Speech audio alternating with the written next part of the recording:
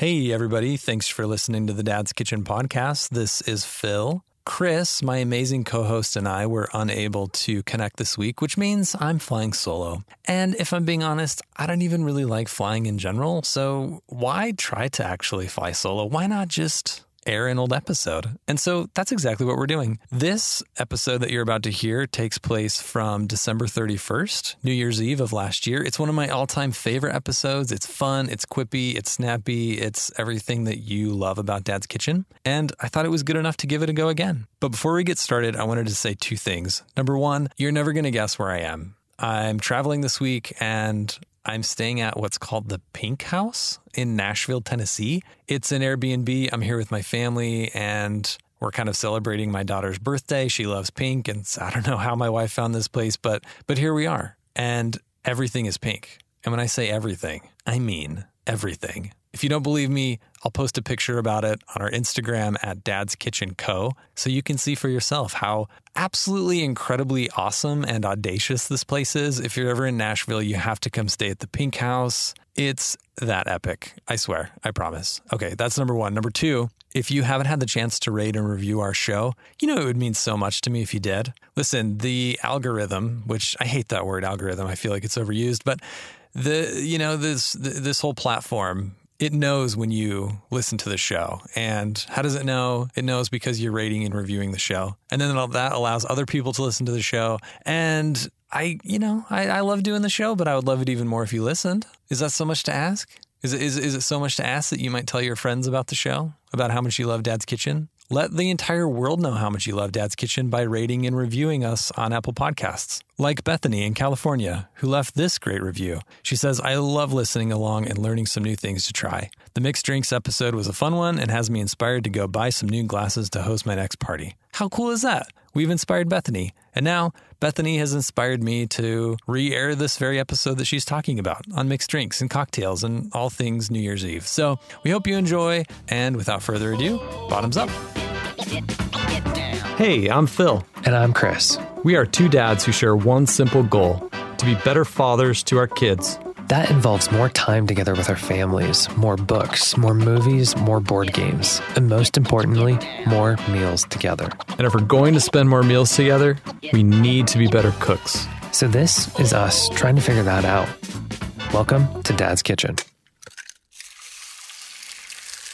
Give me your best New Year's hey. Well, hello there, Phil. Okay, I thought maybe you'd go with a hey-yo. Nope, it's a hello there. Because you're a classy guy. I mean, you're wearing a tie, for goodness sake. Did you tie that bow tie yourself? It's not that hard. You actually taught me tie. Actually, you tied my bow tie at your wedding.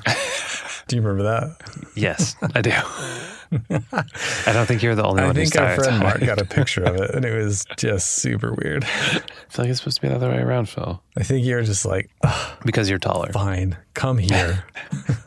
How is Mark? Have you talked to him lately? We've texted a little bit back and forth. Yeah, I think he's doing well. I don't know if he listens to this show, but if he hears this, knowing Mark, he's going to jump over the moon with excitement. Maybe. I don't know. He's going to be annoyed that he's associated with us now. No shot. No shot. Good old Mark W. Happy New Year. This is the way to end the year. Thanks, Phil. Happy New Year to you, too. I don't know if I mentioned it, but I'm kind of ready to be done with this year. So I know that's like news to you, Phil. But I might just go to sleep now so that it's 2021. You know, my disposition is relatively positive. Generally have a pretty good outlook on life. That said, this year sucked, man. I hated everything about 2020. It was a full year, full of challenging and good and downright terrible. But it was a full year, I would say. Unless your name is Jeff Bezos, this is a bad year. Well, we had a kid and we bought a new house that we love and we started a podcast. You and I didn't have a kid together. I had a kid with my wife, but you and I started a podcast together. In case that was confusing at all. Whose name is on the mortgage, you or me? It's joint, Phil. Yeah. Our kid is the beneficiary to that house. Yeah. I wouldn't have it any other way. So you are my work husband. There's been some good stuff. No, there have been some highs and lows, but that's really what 2020 was. It wasn't just like all bad, but the peaks and the valleys, and then the distance between them. It was just so exhausting, you know? Yeah, I mean, like the distance between those could be 12 minutes. It felt like. Absolutely. like super, super good. And then super, super bad. We had so many challenges with our business. We've had family members getting really sick, and that's been really tough. And then like hitting the trending charts in our podcast, like that couldn't, like this year could not have gone better in terms of this little project that we started. And so, man, I'm excited to see what 2021 has. I'm excited to build on what we've had, and I'm excited to forget what hasn't, you know? And I can't think of a better way to forget than your suggestion of a cocktails episode, Phil. Oh, let's do some forgetting. Let's forget 2020 with a cocktails episode. This is going to be fun. Might need to take a break to forget some more. Boy, my cocktail that I've made for this episode is a bit frothy. Wait, hold on. Let me give it yep. That's delicious. That's really good. Well balanced, you might say. It's got a cherry garnish, as you can see here. What kind of cherry do you prefer? This is just a maraschino. I like cocktails with cherries. I do too. It's hard to go wrong with a twist, though. There's something about the bright citrus that I just love. So honestly, I think I would actually prefer a martini with a twist to an olive most of the time. There's just something about the brightness, and maybe it depends on the type of gin, but there's something about the brightness of citrus, and that might be why I love old fashions. I'm just going to highlight one super quick thing you just said, that, you know, the different types of gin for a martini. Mm-hmm. There's like this common misconception that martini's made with vodka, and there are vodka martinis, and they're delicious, but a martini is actually made with gin. Correct. We don't want to upset James Bond. That's how it should be. Anyway, again, nothing wrong with a vodka martini, but you're going to have to specify that. Yep. And gin is definitely my preference for a martini. I'm not super crazy about vodka, if we're going to be honest. What about a Moscow Mule? I can do that. I will enjoy one of those. Honestly, there's enough masking going on. For as hot as it gets here, anything with ginger such a good summer drink. Yeah, I think weather definitely plays a part in beverage selection. I think there are some that are just classic and you can go to at absolutely like any time of the year. But kind of given all that, what are some of your favorites, Phil? Okay, before I jump into my favorites, just jumping back super quick, I just thought of this. I hadn't planned on mentioning this, but did you ever watch Mad Men? I actually didn't. No. Really? Like Don Draper's not your boy? No, I haven't even seen a single episode, to be honest. List for 2021? I feel like you're missing out. Yeah. I think it's on Netflix. Fairly certain of that. Might have to give it a go. Do you just want to like cut from this and just go watch an episode super quick? I'll get back to you once I've finished the series. Okay. And hello again. How is Mad Men? So great. So great. Can't believe I haven't watched that before. There's so much of that show that taught me about cocktails. Just like the way they would order their drinks, like the etiquette of ordering a cocktail. But the way I discovered the Negroni, which is absolutely on my list for one of my favorite cocktails, was when one of the characters from the show, I think his name was Sal, he goes to a bar and he orders Campari with a twist. And I was just reminded of it when you mentioned, you know, it's hard to beat a twist in a cocktail. So Campari is like this little Italian super bitter liqueur, I guess, is what you could call it. And it kind of tastes like orange peel, for lack of a better term. Like it's that intense of a flavor, that bitter. Anyways, he orders Campari with a twist, and I was like, ooh, I'm going to do that. I don't know what he just ordered, but I'm going to do it. So I was actually in a United Airlines club at Denver International Airport, and I ordered Campari with a twist, and like one guy just like turns his head and looks at me like, did that young child just order what I think he just ordered? So they bring it to me, and it was my first time having it. I didn't know what I was getting. So intense, but I loved it. I fell in love with the flavor of like that bitterness, and then started Googling like, what does it go in? Is it always just served by itself? And turns out it's the staple ingredient to a Negroni, and thus begat my love affair with the Negroni. It's probably my favorite cocktail, Chris. It's my go-to. Like you were saying, you got to have a go-to, and that's mine. I can enjoy a Negroni in the right environment, I think. If I'm feeling like something that has that level of bitterness, I've got to be honest, Phil, I think I like Boulevardier's better. The Boulevardier takes the Negroni and it gives it muscle. I feel like it gives it balance. Okay. I feel like the Negroni is just super bitter forward. And, you know, if you're subbing bourbon for that gin, bourbon is just so like, to me, it has like such a sweetness to it that it balances out the bitterness of the Campari better. And I just like bourbon. So that might be my personal preference coming out there. I can enjoy gin, but bourbon is definitely going to be, or, whiskey in general is going to be more of my like go-to than gin. Yeah. Okay. So before we get too far down that road, for those that might be unfamiliar, are we doing this? Are we like going to talk about what goes in it and all that? Or are we can pretending like everybody's an expert? No, we can break it down a little bit, I guess. Not that we're experts, but we're not. Might be an expert on drinking, but certainly not an expert on anything else. So the Negroni is equal parts Campari, gin, and sweet vermouth. And then Chris, correct me if I'm wrong, the Boulevardier is exactly that sub bourbon for the gin. Yes. Okay. And then it's typically served in an old-fashioned glass with an orange peel. I was kind of hoping you were going to debate me on that, and then I was just going to defer. I was going to ask if you like preferred cocktails like that up or on the rocks. So Negroni, I'll take on the rocks, and a Boulevardier I would do up. Okay. Do you feel like the ice helps with the... I think so. Bitterness, yeah. Okay. Well, do you want to go through your list real quick? Let's talk about you, Phil. So the Negroni that's at the top of your list there? I mean, it's... Or just on the list? I think it's on the list. Okay. What else It does have to do with what I might be eating. And sure, weather plays a factor. I think it also has to do with what I'm wearing. Like if I'm in a t-shirt and shorts in someone's backyard, I'm probably not going to order a Manhattan. I might. But the Manhattan is also on my list. There's never a wrong time for an old fashioned or a Manhattan, Phil. Or Sazerac for that matter. A little sassy? Is that on your list? If I had a list, heck yeah. Absolutely. Man, maybe I need to come up with a list. Okay, so kind of off the cuff here, if I had to come up with a list, obviously like some of the classics, an old-fashioned Manhattan. I also really like some of the New Orleans drinks, like the Sazerac and a Vieux Carré. That might be one of my favorites. Okay, I've not had the Vieux Carré. What is that one? Okay, so a Vieux Carré, Phil. It's equal parts rye, cognac, and sweet vermouth. And then it has a bit of Benedictine.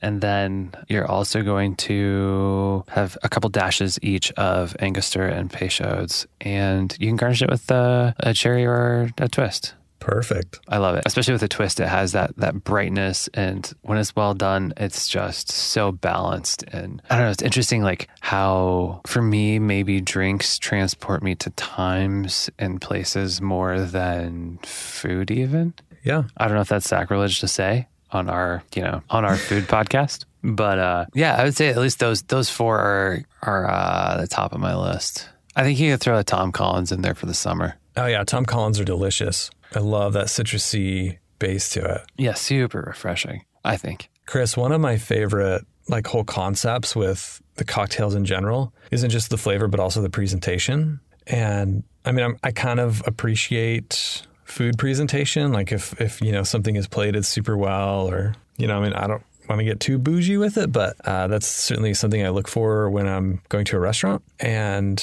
like the presentation of a cocktail can look super, super great. And okay, sidebar, but kind of relating back to this. Did you ever see Once Upon a Time in Hollywood? Yes. No, we did watch that. I liked it. I don't know. What'd you think? I loved it. I mean, Tarantino's like one of my favorites. Always has been. There's this one scene when DiCaprio is like at his house, like in the middle of the night by himself, rehearsing some lines, and he makes himself a cocktail and he drops some egg whites in the mixer. Yeah. And like whatever comes out is like this super foamy, frothy cocktail. And I had never seen that before. So I Googled it, like as lame as it sounds, it was like, what did Leonardo DiCaprio make in Once Upon a Time in Hollywood? And turns out he makes a whiskey sour. And the whiskey sour is also on my list here. And it's so, so good. But the only way to make a whiskey sour, as far as I'm concerned, is with the egg whites. So drop in some egg whites in your mixture, shake the mother out of that, and it's going to create this beautiful frothy cocktail that you serve that to your guests. Oh my gosh, you're going to get some action. Guaranteed. Okay. That brings up an interesting conversation points, Phil. I don't know. What's kind of interesting to me about all of it is I've been kind of diving down this rabbit hole a little bit. Okay. Like the cocktail rabbit hole. And I'm not sure if you're familiar with a guy by the name of David A. Embury. No. So Embury wrote a book back in, I want to say it was 1948, called The Fine Art of Mixing Drinks. And it's a really interesting book on, obviously, like cocktails. And I think it started to, you know, in a way that we've talked about a little bit with like some of our kind of mother sauces, it started to break down cocktails in a way that I felt like was way more approachable. And I don't know.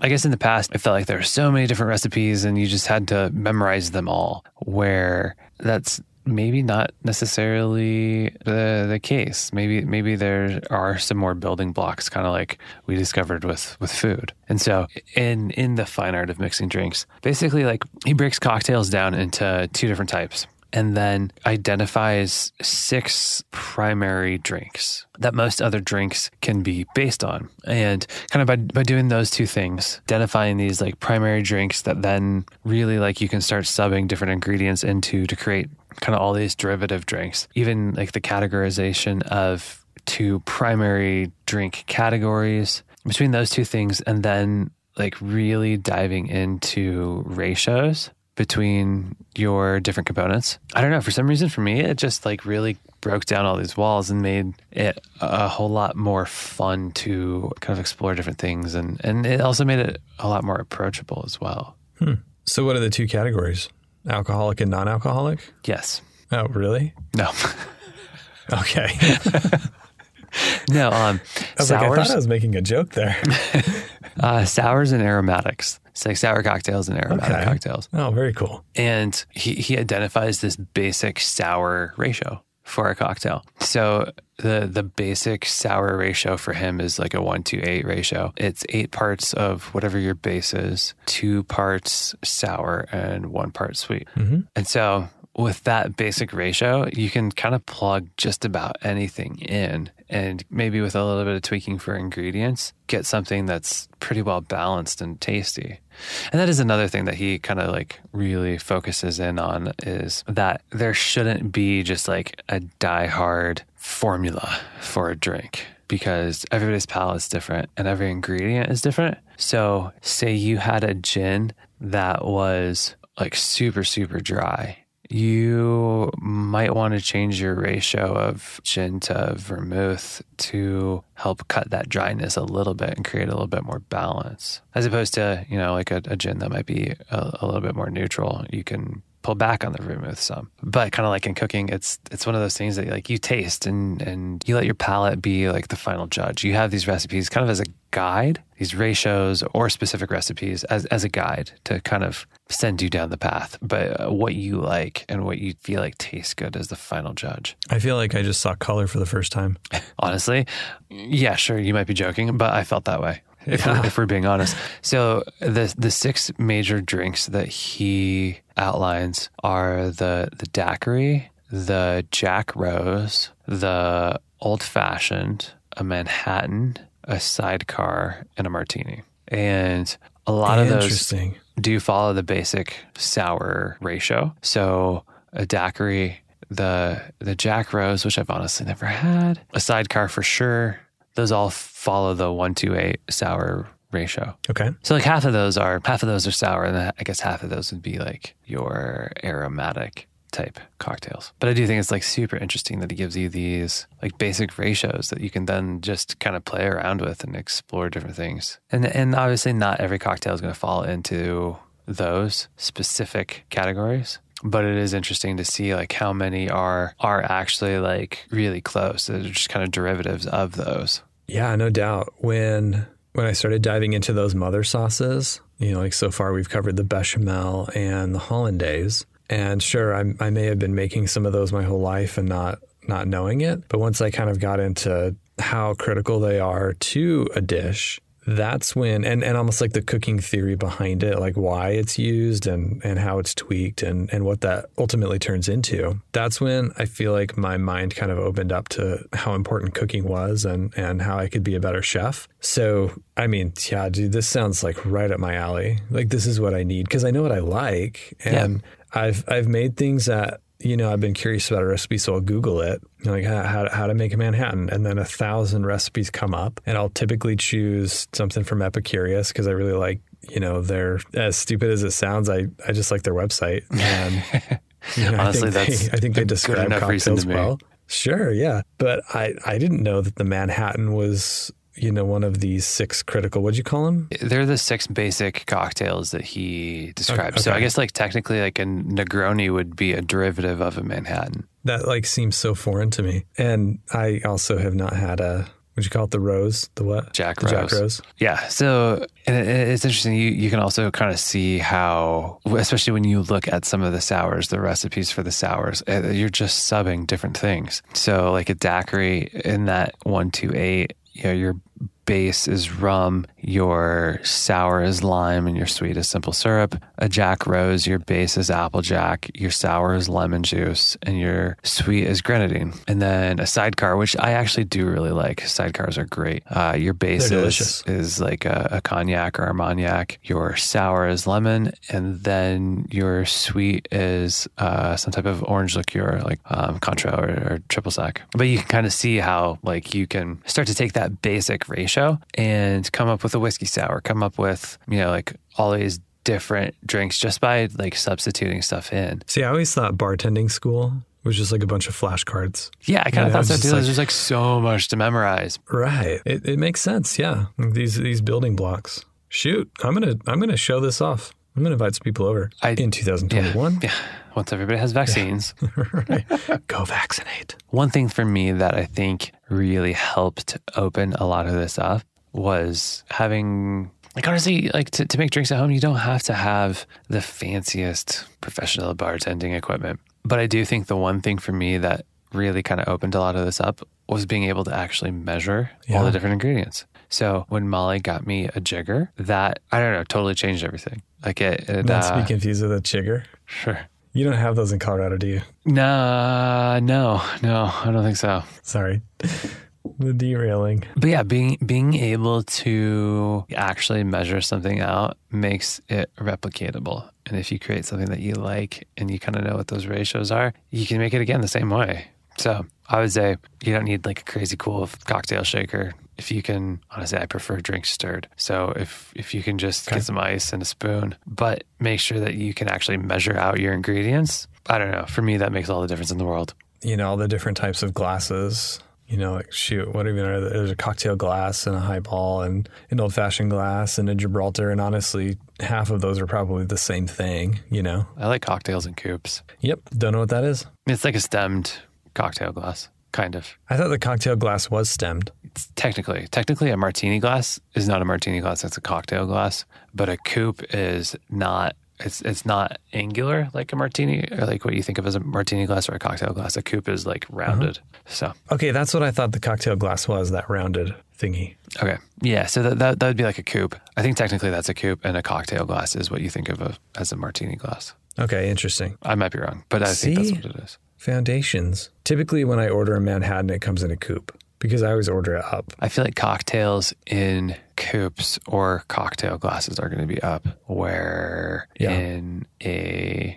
where others are going to be more on the rocks. Like an old-fashioned glass would be on the rocks, generally. And maybe that's why they call them rocks glasses. That's what I'm saying. Half of these are actually the same thing. Okay, so I think of a highball as a taller glass. A rocks glass is a short glass. Basically would it be like a pint glass? I don't know if any of them would be a pint glass. A highball is going to be closer to a pint. That's what I mean. Yeah, closer. Not necessarily the same volume. I think it's probably a lot less. If you ordered a Long Island iced tea. That'd be a highball. That'd be a highball, yeah. Yeah, that'd definitely come in a highball. Where an old fashioned is going to come in a rocks glass. Okay. Little shorty. Got it. Good. Little shorty guy. Thanks for being my bartender for the evening. What are you drinking, by the way? Have we covered that yet? No, but I did have a Manhattan, actually. Is it gone? It is. It's done. I didn't put it in a coupe because I thought that'd be too uppity for my closet that I record my podcasts in. But I'm going to be honest, I had one in a coupe last night and it was great. I've been making Manhattans probably more than anything else, just as of late. Really, really enjoy those things. It is hard to go wrong. Super tasty. Maybe that'll be my drink of 2021. Well, what pairs best with mussels? Since that's what I'm going to have in a couple of days. What should I be making with that? Well, honestly, that's what we had with our mussels last night. Manhattan it is. And I'll make a mocktail for my wife, just because she's into those lately.